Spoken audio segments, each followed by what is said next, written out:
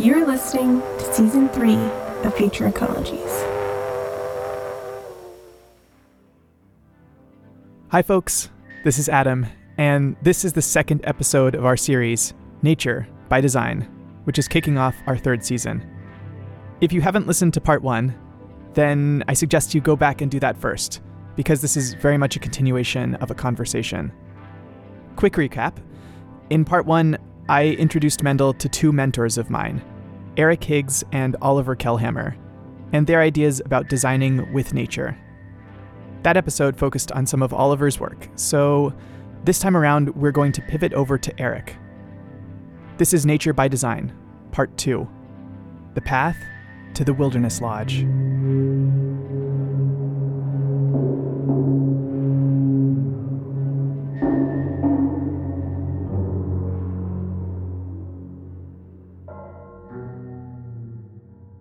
And we're back. It's as if we never left.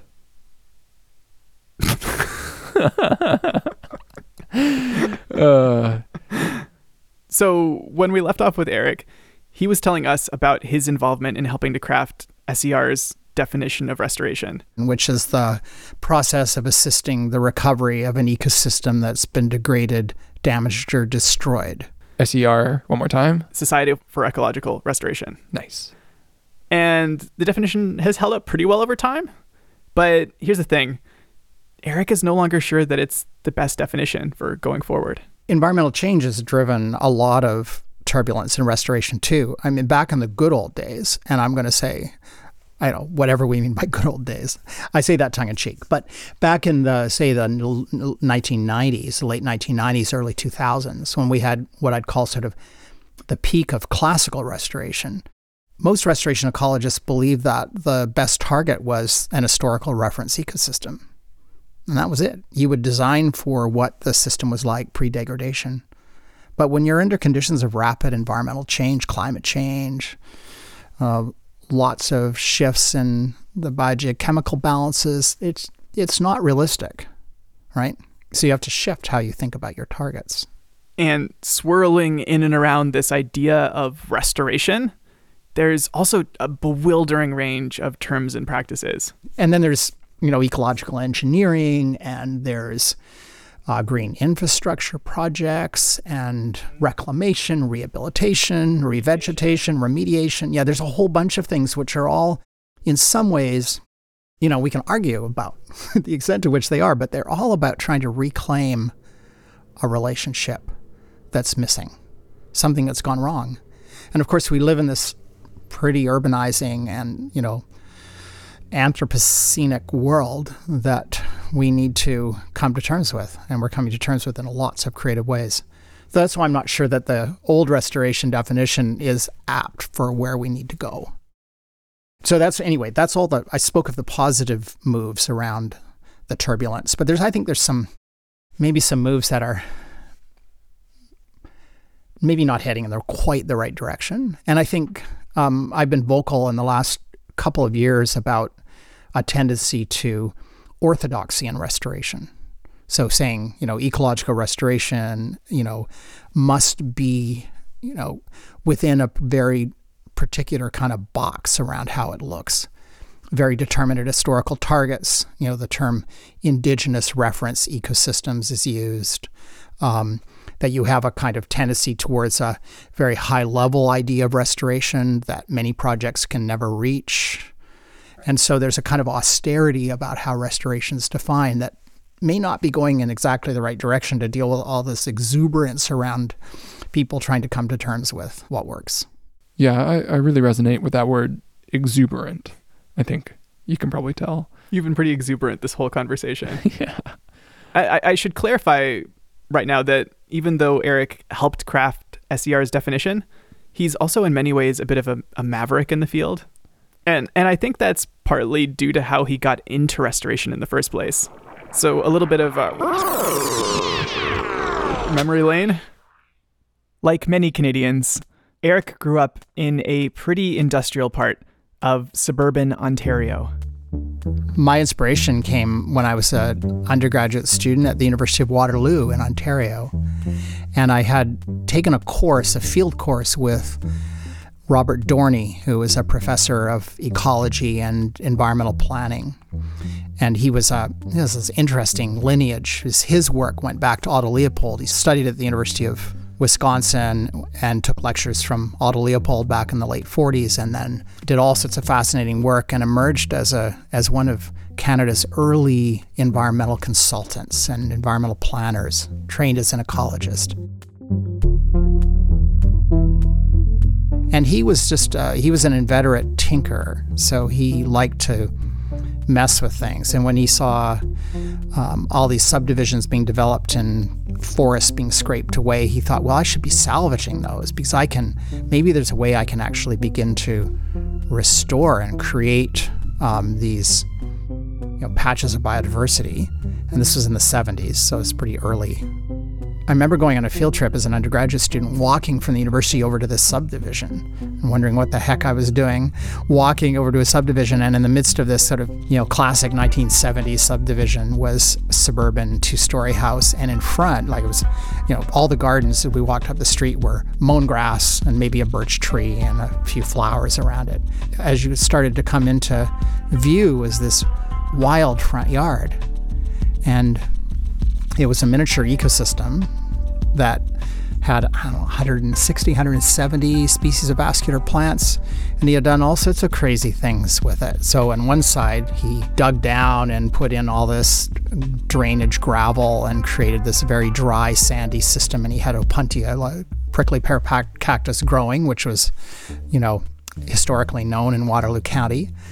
And then on the other side, he put in a clay liner and sphagnum, and then routed all of his eaves troughs, all the water drainage into that one section, and created a bog. And he had lots of stuff. So in this 100th of an acre, tiny little horseshoe-shaped front garden was this explosion of biodiversity. And it was all native plants from the region, and several which were on the then Canadian endangered species list. So I just thought that was amazing. And so I was being steeped as a student in the mid-1970s, being steeped in this doom and gloom about degradation. And here was somebody making a tangible difference in the most unlikely place to me, right? A suburban front yard. So the first thing I did was I took this idea home to my parents in Brantford, Ontario. And I convinced them. I don't know why they let me do it, but we dug up their front yard and planted a garden. So that was sort of my earliest inspiration. So right from the start, Eric could see the value of regenerative human activity that wasn't necessarily what you would consider classical restoration, right? And Robert Dorney's house kind of epitomizes that. It's like that was never what that particular piece of land was ever like, but it contains all these elements of the natural ecology around it. It's a really rich place. Yeah, I mean, it's I presume that is deeply pleasurable too, right? To live in that, to make that. Yeah. So that's part of the reason why Eric has such a broad definition of restoration, to encapsulate all of that exuberance. Yeah. But there's always a risk that if you make that big tent too big, you'll start to get these projects that actually don't result in ecologies that have integrity, or that maybe you actually will cause damage to existing intact ecologies in the process of trying to create something. Like, for example, would a plantation of eucalyptus trees in California, it's going to sequester carbon and it's going to restore a forest canopy, but would it actually create habitat for native species? Would it maybe actually create issues for surrounding ecosystems? And would it even be resilient in the long run, right? Right. Is that restoration? In to fulfill certain goals, you could easily be blinded to some pretty major issues when you're taking things on an ecosystem level, right? Yeah, and maybe that's the issue, being a little bit too narrowly focused on a specific kind of goal. And there's always going to be failure in restoration, and that's how we learn. So it's I don't think that's a danger so much as the danger is that if we aren't explicit about our goals and our motivations, then it's possible that we can get sidetracked and maybe become intoxicated with this power that we have, that we can intervene in ecosystems and even design them, right? Yeah. You're a designer. I'm a recovering designer. I mean, the risk in design is losing sight of that humility, right? Taking on that hubris of even possibly being able to preconceive all of the edge cases and potential outcomes for what you're doing, right? Like, it's really an endeavor in playing God.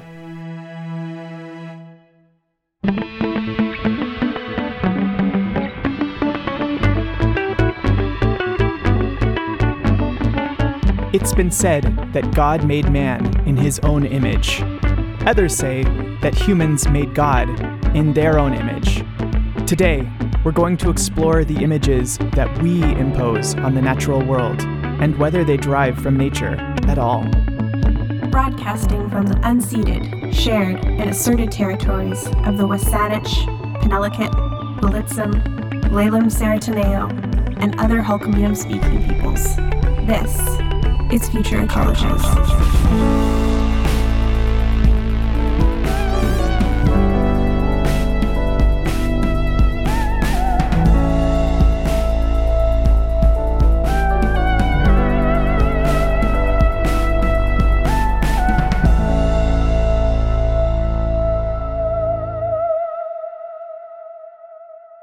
All right, so this series, Nature by Design, takes its name from a book that Eric wrote back in 2006.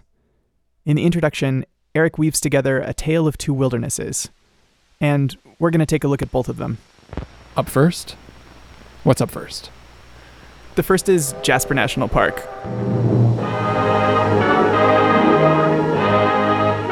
which is in the northern Canadian Rockies. In the early part of this century, the Dominion set aside a great region of this mountain country as a park, largest of all the national parks in Canada. And for many people, this is the kind of landscape they see when they picture wilderness, right? Like archetypical wilderness. From the fresh charm of a meadow flower to the deep wonder of a green valley and the white splendor of a distant peak. Big iconic mountain ranges, glacier-fed lakes, grizzly bears and moose and elk. Perhaps a deer, a flock of mountain sheep, or even a friendly black bear or a moose by the roadside. And endless forests. Yeah, it's like the Yosemite of Canada. It's the image of pristine wilderness. Exactly. From the white glaciers to the rocky pinnacles, from the silent valleys of the backcountry to the slopes and meadows near the village, all the beauty and majesty of the mountains can be yours for the taking.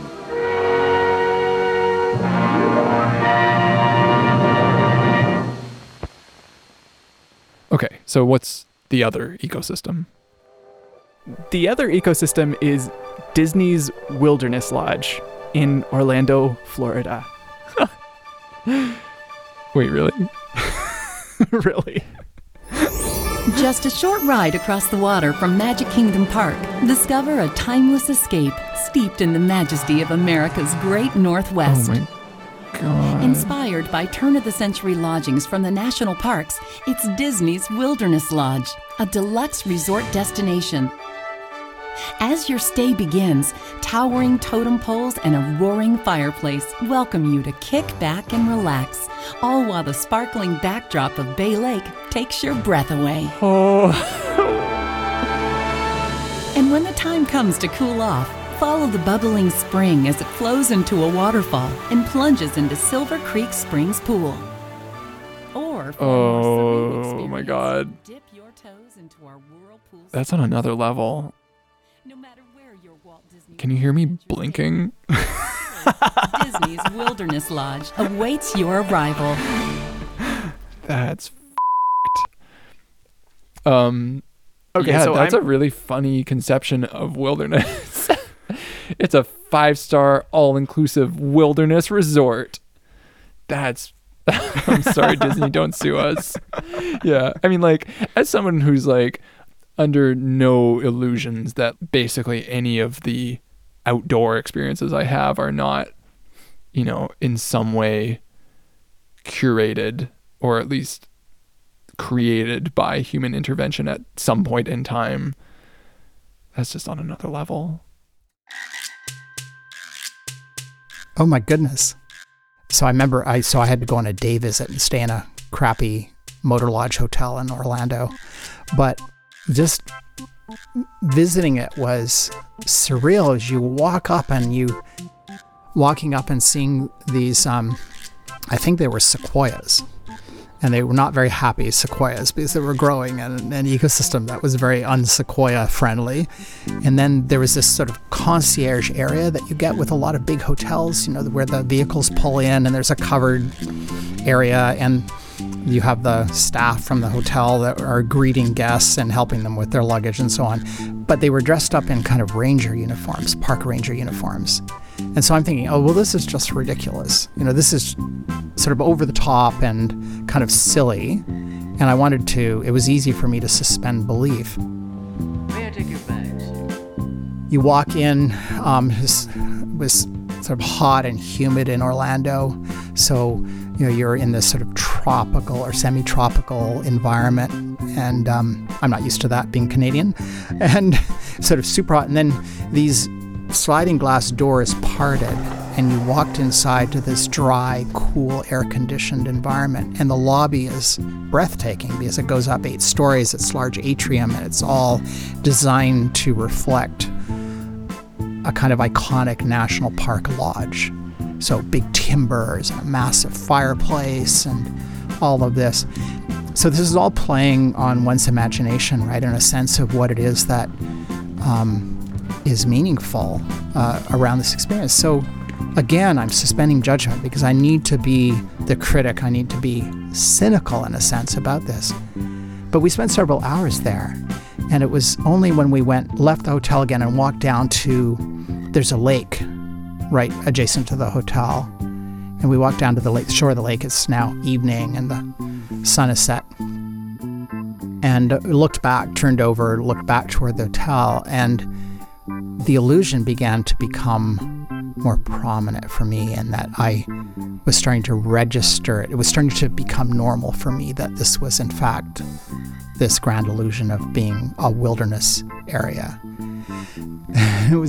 I remember it being just almost like an experience, sort of a sensation of vertigo, where I was being fooled, and I knew I was being fooled, and yet somehow it was coming real for me. It was becoming meaningful in a different way.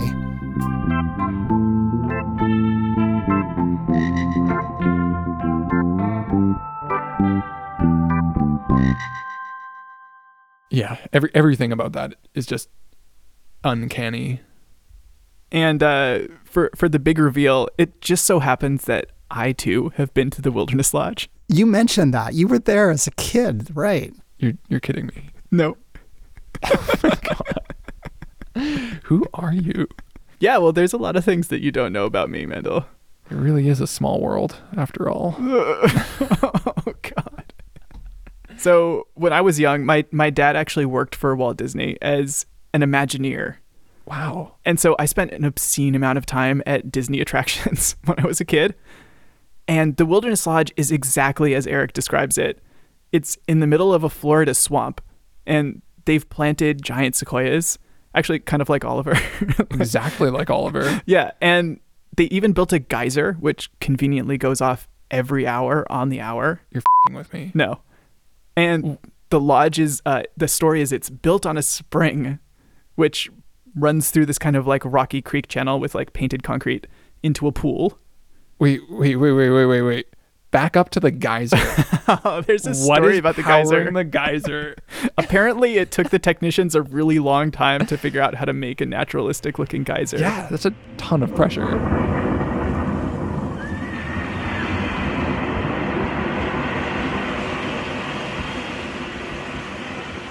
Yeah, the Fire Rock Geyser. Apparently, they hired an engineering firm to design a geyser because when they did their interviews and their focus groups and their visits, they did exhaustive research on what you need to do to create a national park sensation, and you had to have a geyser because Old Faithful was the number one icon of wilderness, right?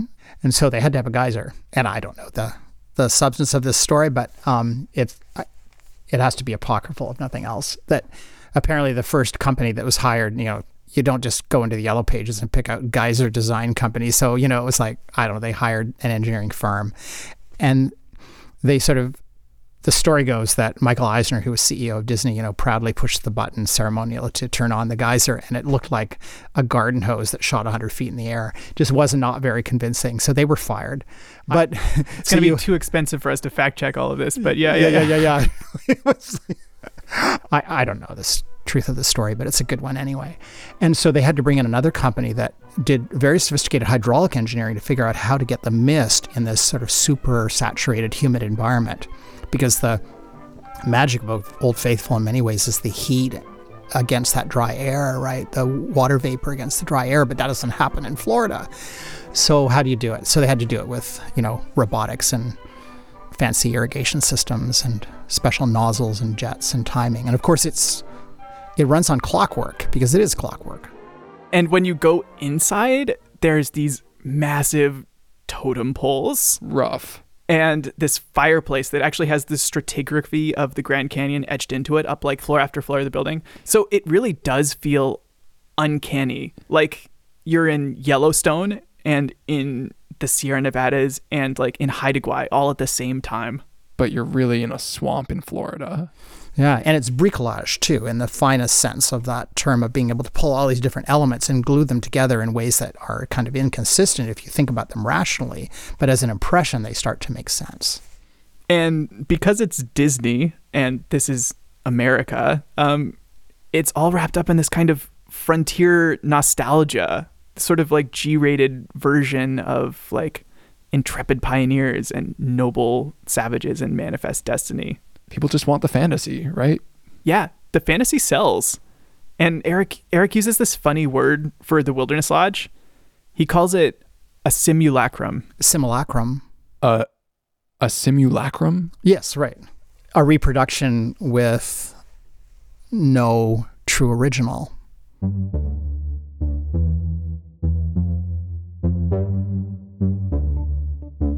So a simulacrum is like a recreation of something that never even existed in the first place.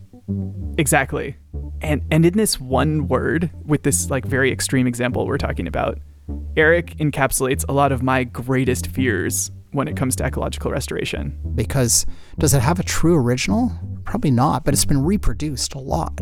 Like you're worried that in trying to help an ecosystem recover with the best intentions, that you're coming at that with some kind of preconception of what that recovery looks like. And you might be basing that idea off of this Disneyfied understanding of the past or how ecosystems even looked in the first place. Or if your motivations are skewed, then you might end up creating, what did you call it? A freakosystem. Yeah, Eric's daughter Lyra coined the phrase freakosystem. So shout out to Lyra. Hey, shout out Lyra. So you might create a kind of freakosystem that is sort of in its own little bubble out of time. It doesn't resemble any past or present reference ecosystem, and it may or may not be resilient to change in the future. Yeah, and like that's exactly what the Wilderness Lodge is, right? It's like it's somebody's idea of quote unquote wilderness, but like trapped in amber, or in this case like painted concrete, right? And a lot of people visit the Wilderness Lodge every year, probably just as many as most national parks. So when Eric and his co-author Jennifer Seifer wrote about the Wilderness Lodge originally, they were worried about people learning about nature through Disney and through a contrived experience like this wilderness themed hotel, as opposed to through direct experience with nature. And they called this colonizing the imagination. Yeah, that was the title of an article that we wrote called Colonizing the Imagination. And that was the process by which we presumed led to this view that we were going to learn about nature through artifice and not the other way around. And so our worry back in the 90s seems kind of naive maybe now, but we're going to get people referring to the wild through a contrived experience, through a built experience, more than through an authentic experience. Yeah, I think that's a totally valid concern. Although, I mean, the cat is kind of out of the bag at this point, right? Like, when most people think about sharks, they think Jaws. Or Baby Shark. It's not even a relevant reference anymore. Is it not? No. No, those kids are grown, man. There's just so much layered popular culture and interpretations of nature. How many of us really can have a direct experience at this point? Right. And like you said previously, like, what is a direct experience with nature in a world where humans have transformed just about every aspect of the natural world?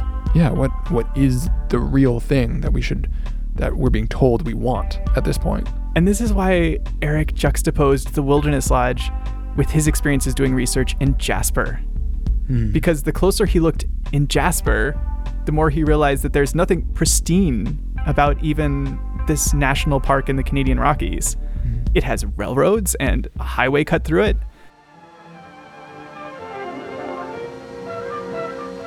The meeting place of the fur brigades has become the meeting place of transcontinental trains. The village of Jasper, goal of visitors from all over the world. And the bottomlands have been farmed and logged, and fire was suppressed for most of the last century, and the previous indigenous residents have been largely excluded. The 65-foot totem pole beside the railway station is a link with the Canadian past, a past that never seems very far away. So in many ways, you could argue that the experience of a prestigious national park like Jasper is every bit as pre-manufactured as the experience of the Wilderness Lodge. Just a little different. In some ways, Jasper is also pretending to be this kind of ahistoric idea of wilderness. Like the roots of these mighty trees, ancient trails spread throughout this wild land.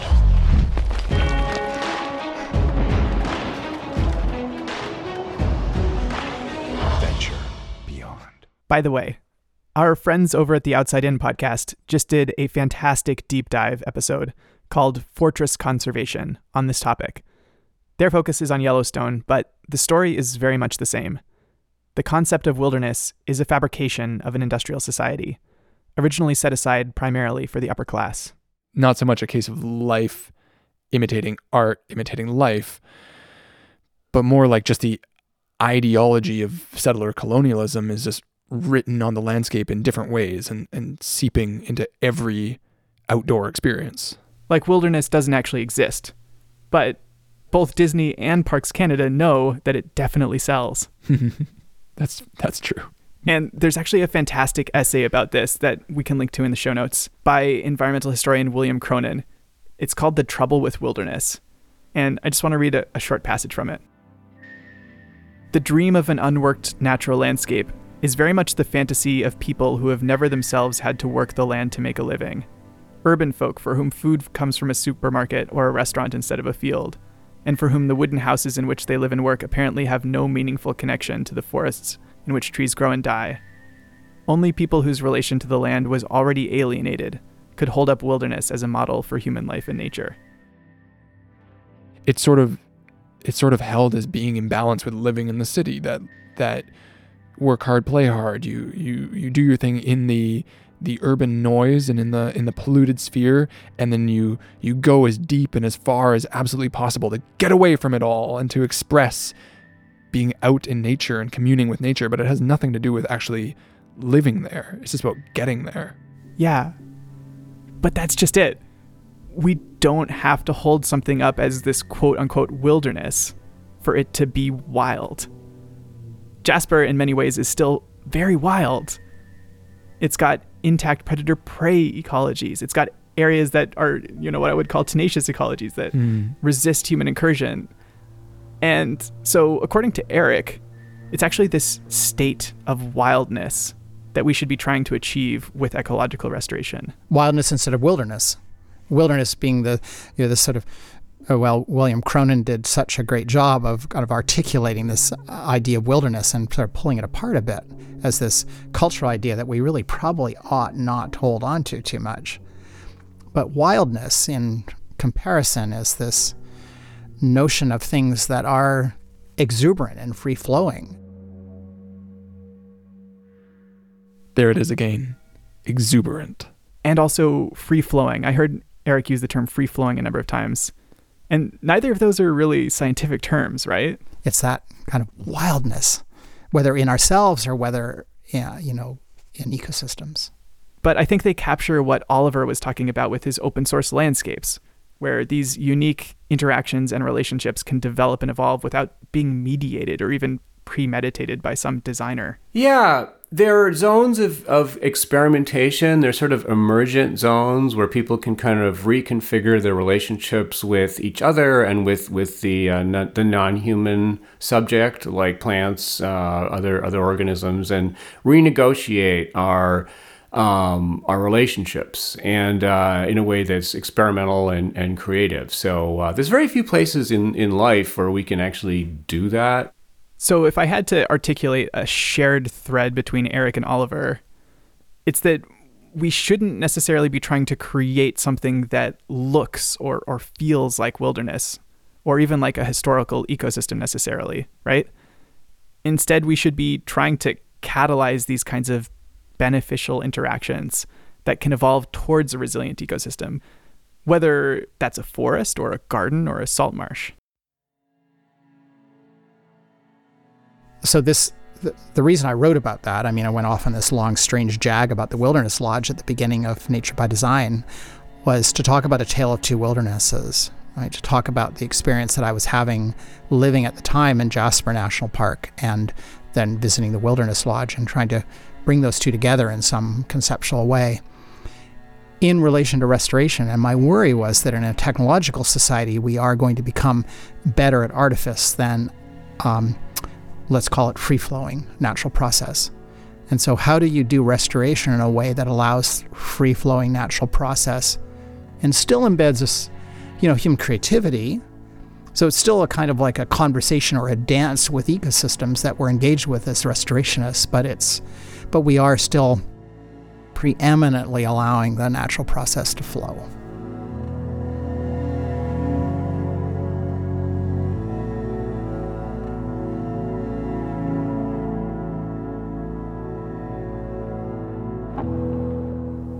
I feel excited, hopeful, Exuberant, and, a little lost.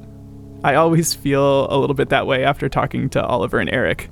Like my compass needle has started just like spinning in circles. Where am I?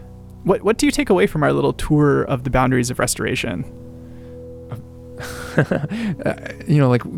We should strive to only create audacious ecologies where they already exist, right? Like audacious ecologies should no longer creep into the tenacious ecologies and into the cherished ecologies, right? Like, yeah, places where our human impact has already been felt intensely. Yeah.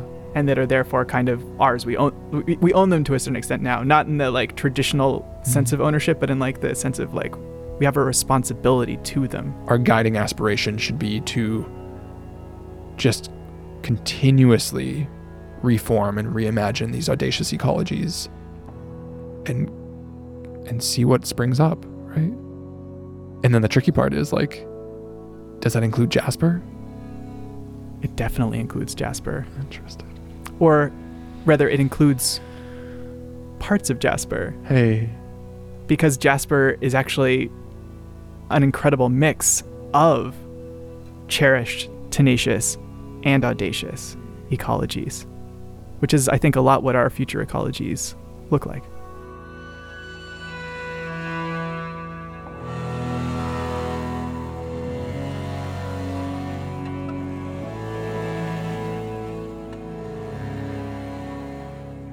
But before you get too starry-eyed, I have just a couple closing thoughts from Eric about how to act responsibly if and when we intervene in ecosystems. That's exactly what I'm looking for. That's what I'm missing here. One of the hallmarks of restoration practice generally is about being clear about the goals that you have in mind for a project. Gosh, I sound old-timey when I say this, but back in the old days, right, of restoration, I think one of the big challenges was having lots of conflicting ideas about what you were doing. So the goals weren't so clear. In some ways, it was always couched in terms of, it's about historical references, it's about getting back to pre-degraded states. And yet there were all sorts of other ideas at play that were influencing restoration decisions. They just they just weren't explicit. So the cards weren't always out on the table. So I think the one thing that seems to work with restoration is being pretty clear about what you're trying to do.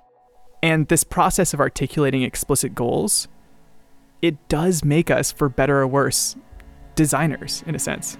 I use design as a prominent metaphor to talk about restoration because I wanted to emphasize that intentional human agency in restoration, that we do make choices all the time.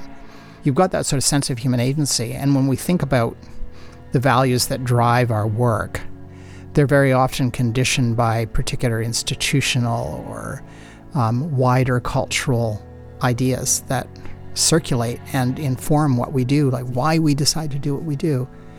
And so my sense is, rather than bury that, you bring it forward and say, restoration is about design. Fundamentally, it's about design. And we need to lift ourselves up to understand, well, what does it mean to be a designer with and alongside ecosystems? What does that look like? How do we make sense of that? It makes perfect sense to me as an artist and as a designer, which, there's always that creative leeway built in there. But don't some of these ideas come off as kind of heretical if you're positioned, say, as a restorationist who is firmly grounded in science and data? Yeah, these ideas are a little bit heretical for restorationists.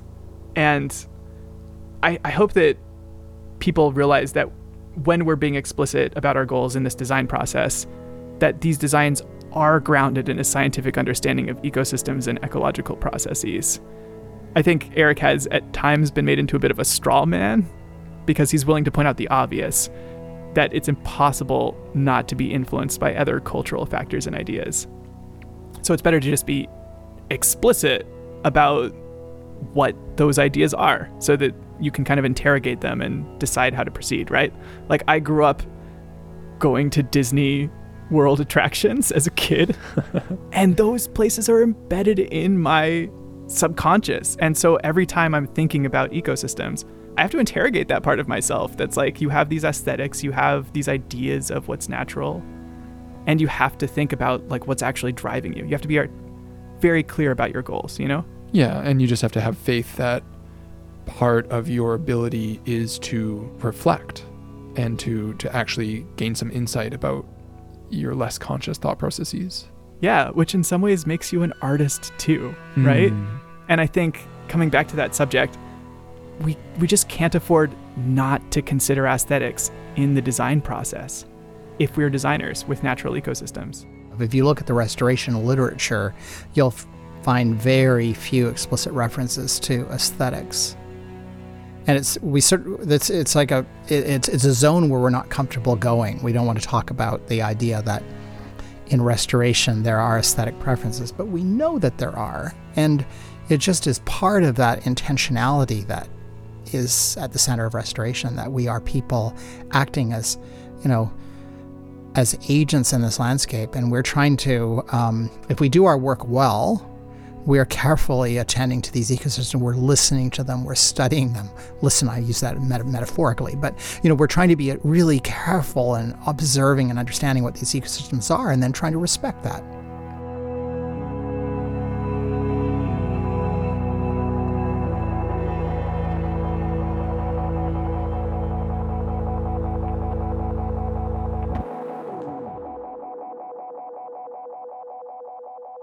Maybe I'll finish with a story that I take away from Robert Dorney,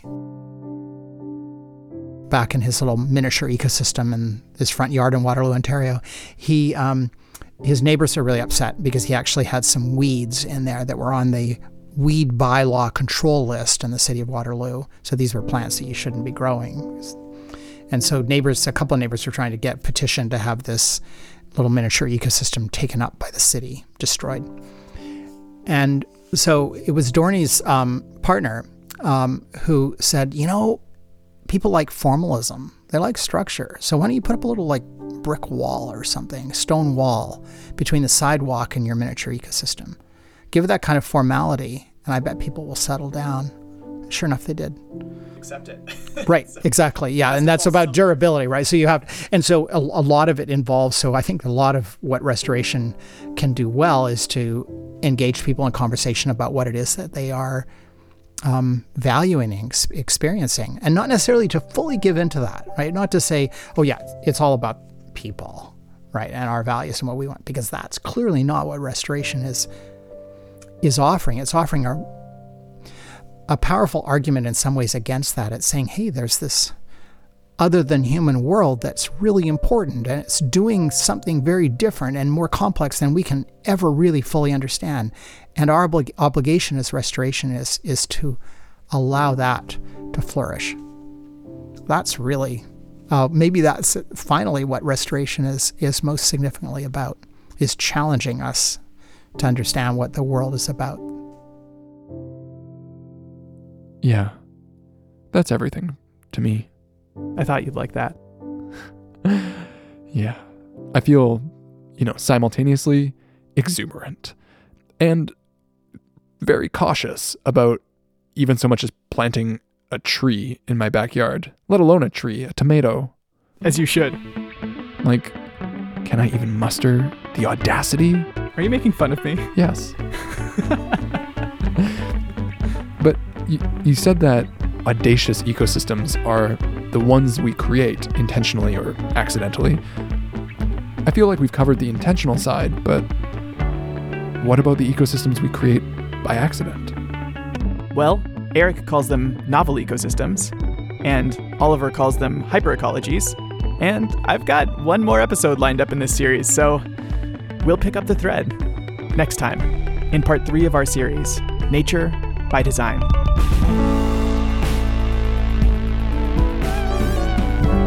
Thanks for listening.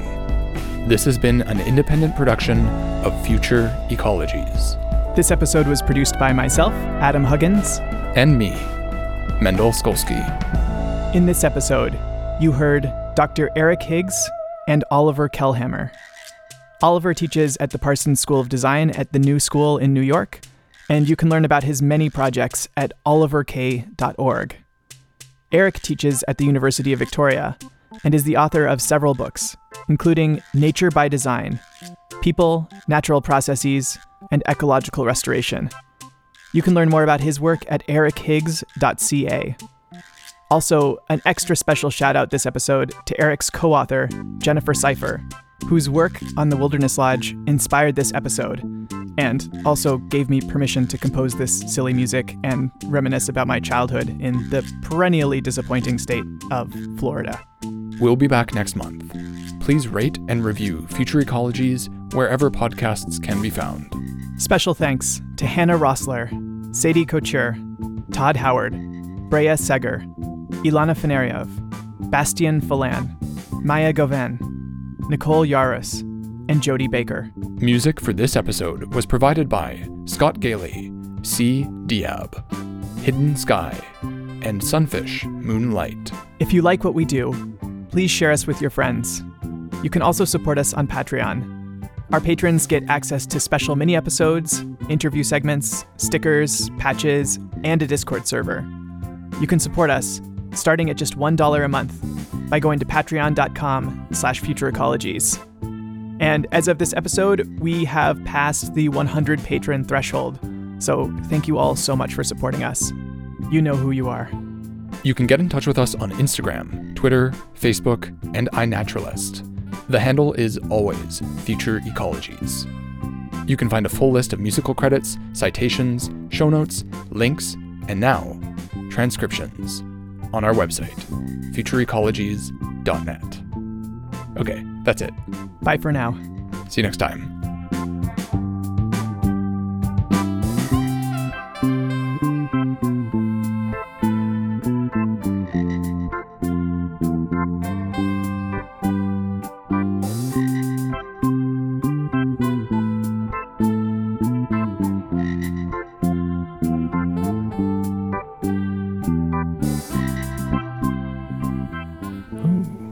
Time for a change.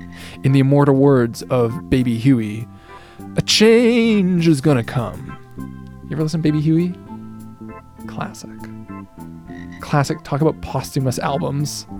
That's a posthumous album. It's a f***ing banger. Let's do it next You know what I'm talking about? Oh my god. Oh, We're soul never gonna hits. finish this thing. Oh, all-time soul hits. You're a tangent machine. Tangent machine. Okay. Let's do this for real.